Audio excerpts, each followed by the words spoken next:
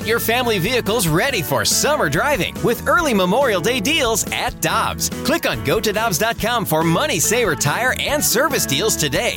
Dobbs, with 43 locations, real deals are always close by.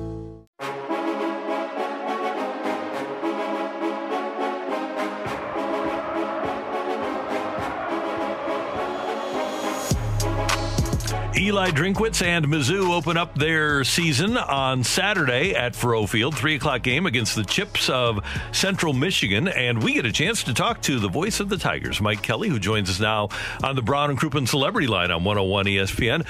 Michael, it's always great to hear your voice. How are you doing this morning? Randall, I'm fine. I hope you're doing well. Everything is great here, and we might not remember this, but this will be Eli Drinkwitz's first non-conference game as the head coach of the Tigers. How interesting is that? Yeah. Dave Matter of the Post-Dispatch pointed that out to Drink yesterday during his news conference, which was also the first time that for a preseason or for the opening game of the year, you actually get a chance to see the coach in person. So we're living in a different time as opposed to last year. So he'll tee it up coming up on Saturday. Well, Mike, what are you expecting out of this game between Mizzou and Central Michigan? Because Jim McElwain certainly knows the SEC. Michelle, I expect them to put the ball on the tee. I expect them to put a foot into the ball to kick it to the end. No, I'm being goofy. Honestly, Jim McElwain, the former SEC Coach of the Year, was at Florida. I think he's 18 games over 500 during his coaching career. He'll have a team that won't be afraid. I mean, I guarantee you that. I mean, you look, they're 5-5 in their last 10 road openers, and they've beaten the likes of Iowa in 12, Purdue in 14, Oklahoma State in 16, Kansas in 17, and then beat Northern Illinois last year. So, Coach McElwain, I think, have the Chippewas ready to play, and I think when you get in, Michelle, to a game like this. You wonder how do people respond? How do players respond when something goes wrong? When adversity hits, how do you respond, whether it's on the defensive side of the ball or the offensive side of the football? And so I think that uncertainty is prevalent across the board in all sports when you're playing the first game. Mike Kelly with us on 101 ESPN. Mike, what do you feel like you know about the Tigers heading into this game? Well, I think the quarterback. I'm anxious to see, and maybe I'm not answering this correctly, Randy, so I apologize. I think Connor Bazelak is a better position this year as the starting quarterback, having one season under his belt, but also having his first full off season to work with his quarterback coach, who also happens to be his offensive coordinator and also his head football coach, in Eli Drinkwitz. I think the quarterback position is very, very important in terms of the amount of time you have to spend, watching film and spend with those that help you along, whether it be an Eli Drinkwitz or maybe a point or two from others on that staff. And so I think the game will be slower for Connor this year than it was last year. I think the offensive line is better if Hiron White can stay healthy. And I'm also kind of anxious to see, on the left side, Javon Foster, because he replaces, he played a little bit there last year. Hiron White replaces Larry Borom, who's with the Chicago Bears. Missouri needs to find a playmaker or needs production at tight end. I'm anxious to see if Mookie Cooper can play this week after having a lower leg injury during camp. On the defensive side of the football, I believe Missouri's defensive line is better. I know that their scheme is much better than it was a year ago under Steve Wilkes as opposed to under Ryan Walters last year. And I think Missouri will have more takeaways than they had each of the last two seasons. But, coach speak, but it all starts up front, right? And Missouri likes to use the tag D-line zoo. Mm-hmm. Missouri hasn't been D-line zoo since Craig Kuligowski left. So can they return to that form in terms of having players that play behind the line of scrimmage? Mike, you were just listing some players that you were intrigued by.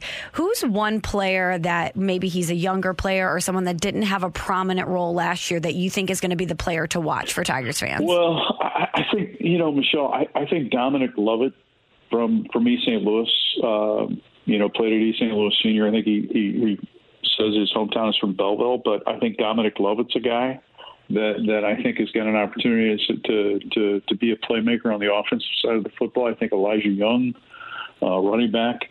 I mentioned Mookie Cooper. B.J. Harris is a kid that's a running back from Tennessee that got a lot of reps during camp.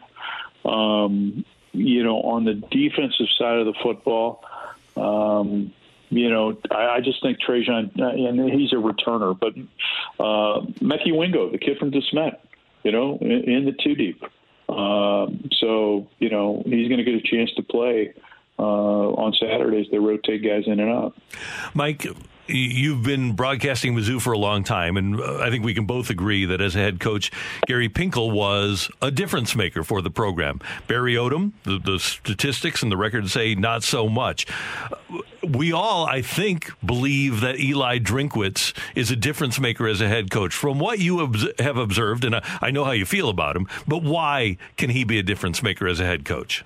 I think as energetic as he is, I think that's a huge plus. I think he's innovative. I think he's creative. He's not afraid, right, to take on challenges. Part of Gary Pinkel's success that he doesn't get enough credit for is his unwillingness to take no for an answer from those that he answered to, whether it be the director of athletics or others. If Gary Pinkel felt to build his program, they needed to do X, he was bound and determined to get that done. Eli Drinkwitz is the same way. He needed an indoor practice facility. It's going to happen. He is his coaching staff is, you've got two former head coaches, former NFL head coaches, Steve Wilkes and Scott Linehan, that are part of the staff. I mean, that's huge. I just love his makeup. I love his energy. I love his intelligence. He's very, very creative and innovative. Certainly saw that a little bit from an offensive standpoint. I think you're going to see even more of that. But he's a guy that from a staff standpoint and from a program standpoint, has everybody on the same page, and he got them there very, very early.